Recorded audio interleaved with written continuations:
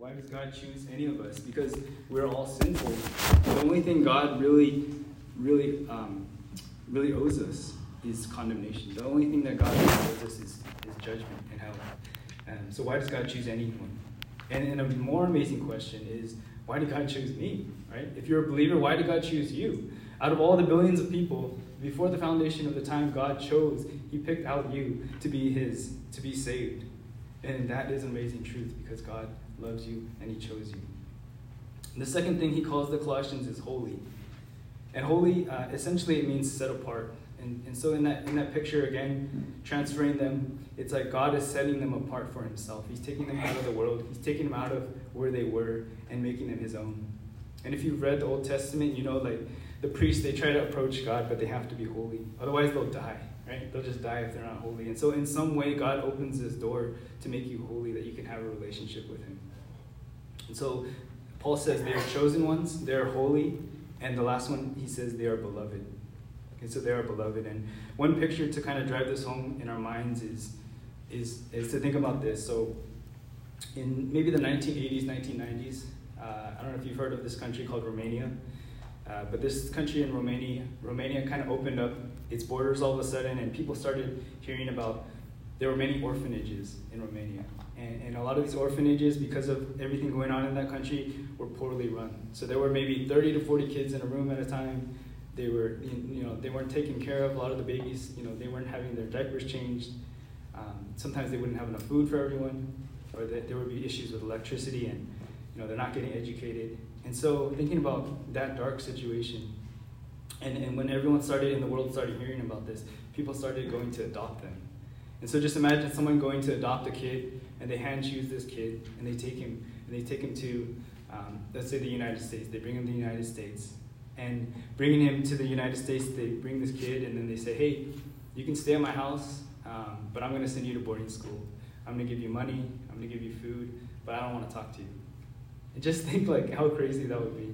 It's great that you're out of this situation. It's great that you've been chosen and you've been set apart into this new world, but you're missing. There's something missing, right? There's something missing.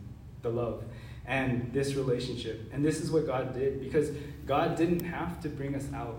God didn't have to choose us. God didn't have to set us apart as holy, and God didn't have to set his love upon us, but he does.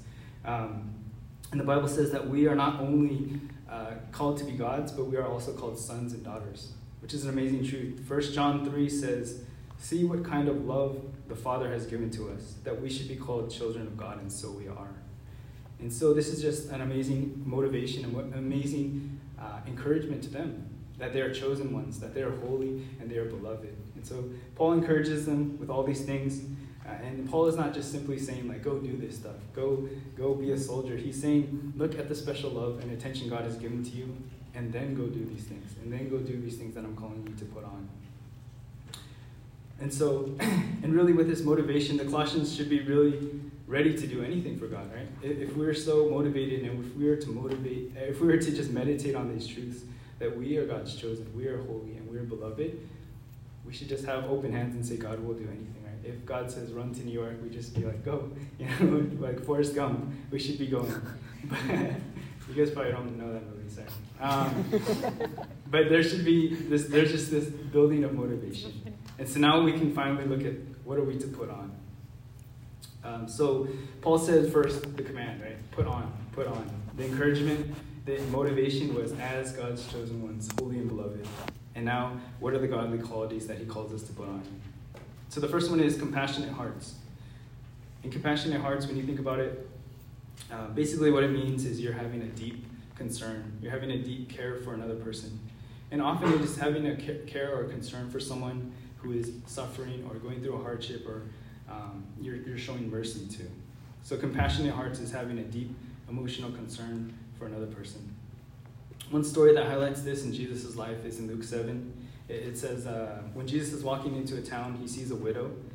So a widow is a woman who doesn't have a husband for whatever reason in Luke 7. And she's walking in a funeral procession. And it says the funeral procession is for her only son. So this woman who doesn't have a husband, she's a widow, is now going to bury her only son. And in the word it says, when the Lord saw her, he had compassion on her. And then he goes and he raises up the boy to life, and he gives it back to her mother. And so Jesus didn't just go up to this lady and say, stop crying, like everyone's going to die, or maybe you'll see him in heaven. No, but Jesus had this compassion. He had a compassionate heart to her, and he wanted to have this desire and love for her. And so as new people, as you think about your own call to be a new person, do you have compassion towards others? Right? And one way to think about it is when you see that homeless person on the street, is your natural reaction to have compassion towards them, or is your natural reaction like, oh, they're dirty, or oh, they deserve it? Probably, they didn't work hard in their life, and you just have this cold heart towards them. What is your natural reaction to them? And in the same thing, I'm sure you've seen kids in school who are not awesome. Maybe they're not the coolest kids, maybe they're weird, and you're just like, man, that's a weird kid. Like, maybe make fun of them. Maybe you just have this cold heart towards them. Right? And I'm not saying we're called to be everyone's best friend. I'm not saying you have to take everyone home and give them showers. But do you have a compassionate heart towards people, right? Or do you have a cold heart? Do you have a desire for them to be made more like Christ? And this is what really we should be as new people. We should have new people eyes to see people as Christ sees them, made in the image of God. And we see that Christ did not relate to people. Christ did not see people as just poor and rich, or barbarians and Scythians, or Gentiles and Jews. He saw them as people made in the image of God with a soul. And he had compassion towards them. And so we are called to have compassionate hearts towards others. The second one is kindness. And I think everyone pretty much knows what kindness is. It's just this idea of doing good or giving good to others. It's pretty straightforward. But it's always a good question to ask ourselves. Not just do we know what it means, not just do we kind of know in general what this is, but are we doing it? Are we doing it? And one thing to think about is, are we kind to everyone? Right? I know in my own life, thinking about high school, like it was so easy for me to be kind to my friends because I cared about them, because I cared about what they thought about me. If my friends spilled something on my shirt and ruined my favorite shirt, I was just like, it's okay, like I still love you. But I would go home and my brother, maybe he'll bump me, or maybe we'll just get in a stupid fight about, which bowl is better. I don't know. And it's just like, how could you offend me so much? Like, you're the worst brother ever. And we just have this kindness where like we practice it so well with some people, and we're not willing to practice it with other people. And I want to challenge you more that kindness is not just about being reactive, but it's about being active. And so I want to encourage you to think about, do you actively think about how you can be kind? Do you actively think about how you can be kind, maybe to that kid who is not cool, maybe to that person that stranger you meet? Do you think about how you can be kind even to your parents? Do you think about how you can encourage them? And you might be thinking, that's weird, right? That's weird. That's not my job. I'm a student, or I'm a kid. I'm a child. Like, I'm not supposed to encourage my parents. My parents are supposed to encourage me. But as we think about the new person and our identity, you're not just a student anymore. You're not just a child anymore. You're a son of God.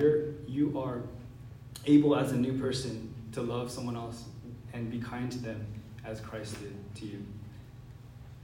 The third one is humility. And humility is basically acting to love others more than yourselves. Right? And the humility is basically the opposite of pride. And I think we know pride is often centered on ourselves. Right? Thinking about ourselves, thinking that we know best, complaining when things aren't going our way, trying to find approval from other people, us trying to get the most Instagram likes. Like, pride is all about self. And humility is the opposite. It's not all about us. It's not self-centered, but it's other-centered.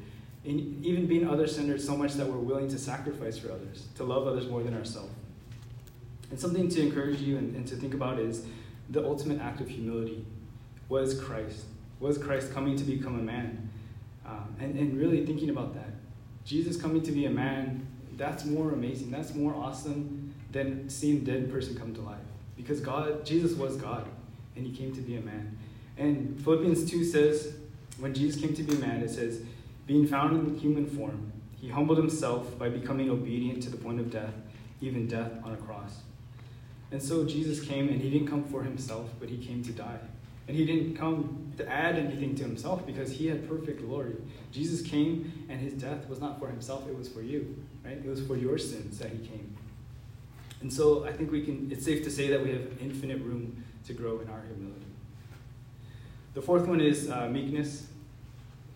And sorry for the handout, they're really tiny, but hopefully you can fit it on there.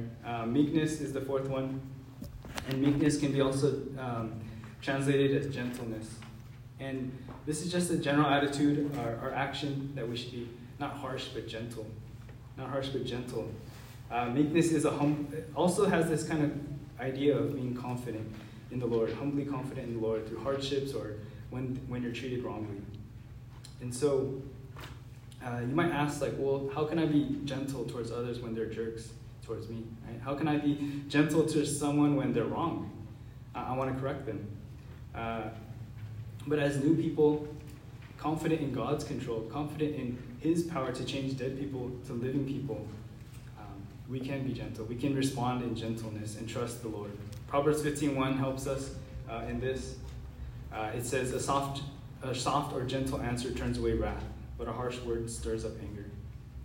And so for you, maybe just think about, how do I respond? How do I respond to people when I disagree with them? How do I respond when people are harsh towards me? The next one is patience. And this can be translated in long-suffering. And it's pretty straightforward again. Patience, I think we all kind of know what patience is, showing patience towards others. But this is an attribute that it's so easy to understand, but again, it takes a lifetime to grow in. And it's also one I think we forget because we're so wrapped up in getting things done quickly, being efficient in this world, and we might think like, oh, patience, it's not that big of a sin. But again, do you find yourself being impatient with your siblings, right? When they annoy you again and again, and then they annoy you again and again and again? Do you find yourself being impatient when your siblings are trying to get in your stuff and trying to hear your conversations? And one I can relate to when I was a kid is just when you're playing a game or maybe you're hanging out with your friends and all of a sudden, like, your parents have something for you to do. And they're like, hey, I need you to take out the trash. I need you to clean your room. And you're like, right now? Like, this is crazy right now? And they're like, yes. And it's just like, it's just so hard to respect your parents, to be patient with them, to be loving towards them. And patience is hard when you're wronged, right? Nobody wants to be long-suffering. No one wants to suffer for a long time. But one thing to encourage us is to remember God's patience, to remember that as God was patient with us, we can be patient with others. Because in our old man, all we did was keep sinning, right? All we do is keep sinning. We keep sinning and sinning and sinning, and God is patient. And he doesn't just come down and kill us, but he's patient. And then even as new people, even as believing in Christ, so often we grow and then we fail. And then we grow and then we fail. And we grow and we fail. And God shows his love that he is patient with us. Psalm 145 says, the Lord is gracious and merciful. He is slow to anger and abounding in steadfast love. So praise God that he is patient with us. And the next two, bearing with one another and forgiving one another, these next two ones, it's not really clear if these are an extension of patience or maybe just by themselves. But either way, Paul calls the Colossians to put on these as well. And so bearing with one another it can be understood as something like putting up with another person. And so I'm sure there's people in your life that you don't always get along with perfectly, right? I'm sure there's people in your life, they do things that are kind of annoying at times. I'm sure that people even in your family, that you have a hard time just loving them easily. But these things, we're called not just to, well, I'm just going to put up with you. And, God tells me I should love you, so all right, I guess I'll love you. That's not supposed to be our attitude. But our attitude in putting up with others is to bear with them, to overlook some things, to assume the best of them, and to maintain that relationship with them.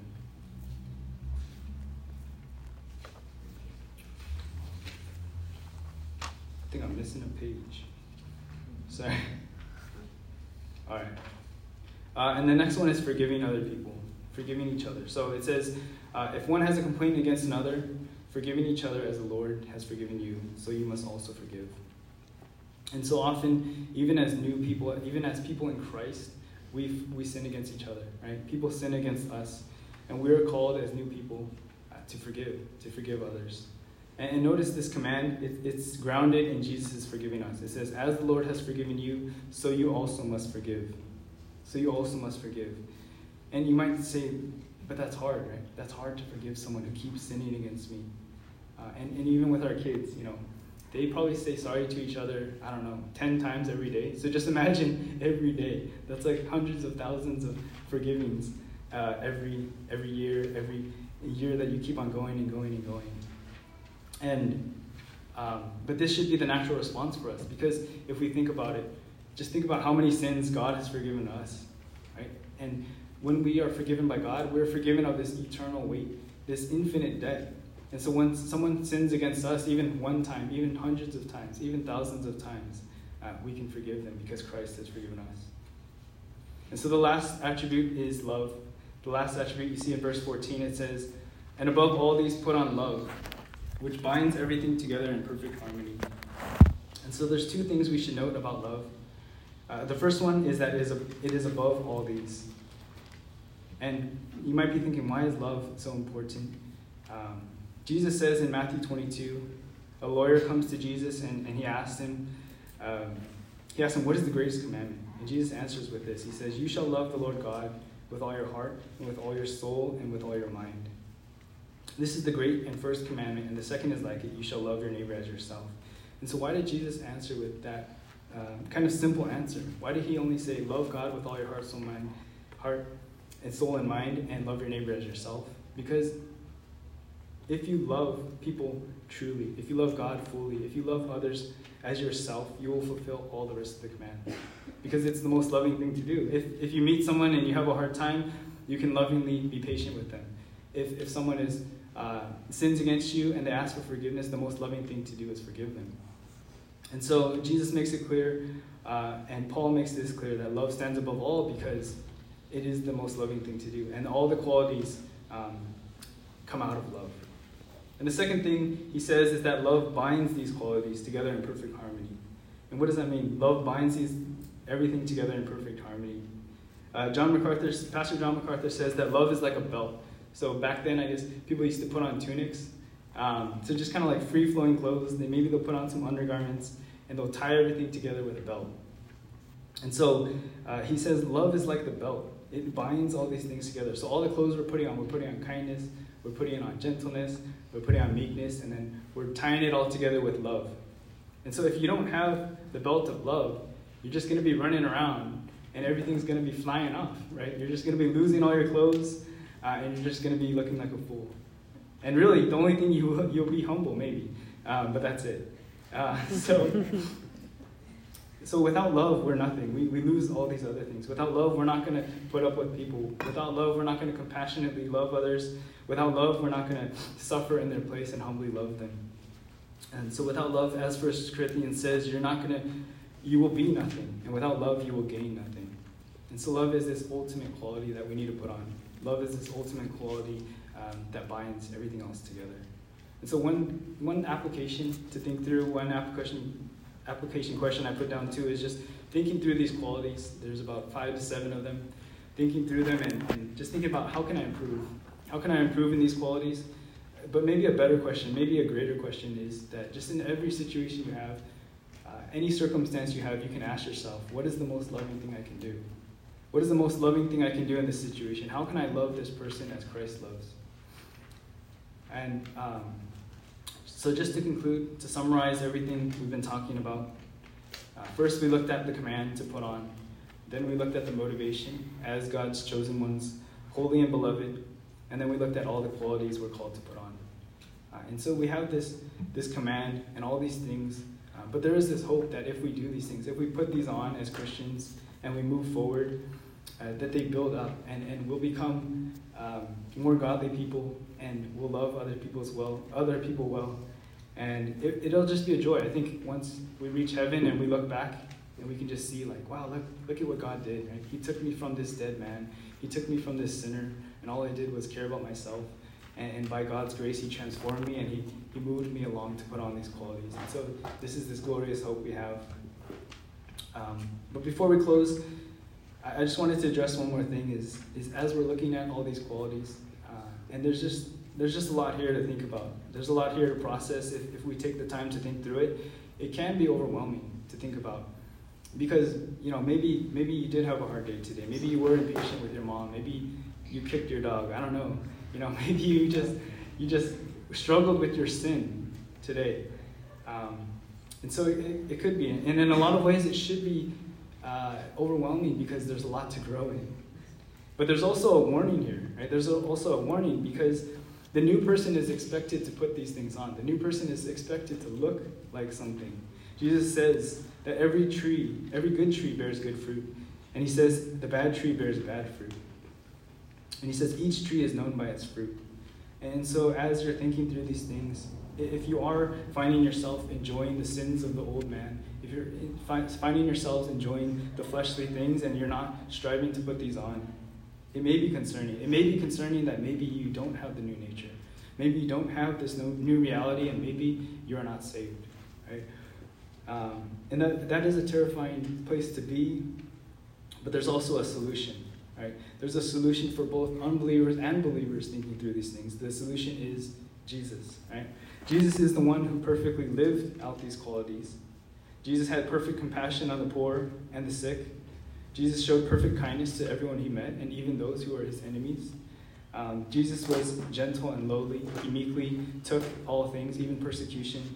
Jesus was humble. He came to the earth, right, like we said, with no benefit to himself, but he died for you.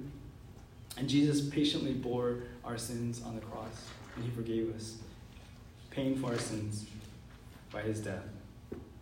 And so, to those who do not know Christ, to those who realize as you look through these things and you think through, this is not me. This is not me. I don't have the new reality. I'm not putting these things on. I don't desire these things. To those who find themselves in that place, I would say that and encourage you that only Jesus can make you a new person. Right? Only Jesus is the one who can give you the ability to put off sins and put on good things. And without that identity, without being in Christ, it's like putting clothes on a dead person and trying to go to Disneyland with that dead person. It doesn't make sense. It's useless. It doesn't matter what you do. It doesn't matter how you dress a dead person up. They're still dead. And so what you need is not to put on these things first. The thing that you need first is a new heart. The thing that you need first is a Savior. And so I just encourage you to believe in Christ because he is the one who can make you a new person. Believe in Christ that he has died for you and forgiven you of your sins on the cross, and that he is the one who can bring you from death to life. And for believers who are maybe discouraged because they did sin, or maybe you are struggling with sin now, but you do have the new reality, I would just encourage you that you're not called to be Jesus. Right? We're not called to be Jesus right now. We're called to become like Jesus. We're called to move towards Jesus over time. And so I would just encourage you to remember your identity. Remember that you are chosen. Remember that you are holy. Remember that you are beloved. And then work hard. Work hard to put on these things day after day. And as you work hard, the Spirit will help you. As you work hard, God will be with you. And we have this glorious hope. Colossians 1:4 says, when Christ, who is your life, appears, then you will also appear with him in glory. And so that's our hope, that we will be with Christ, that we will be in Christ at the end, and we will find and have our final identity that is perfect without sin. And so that's our hope. So I just encourage you with these things. Let me pray for us.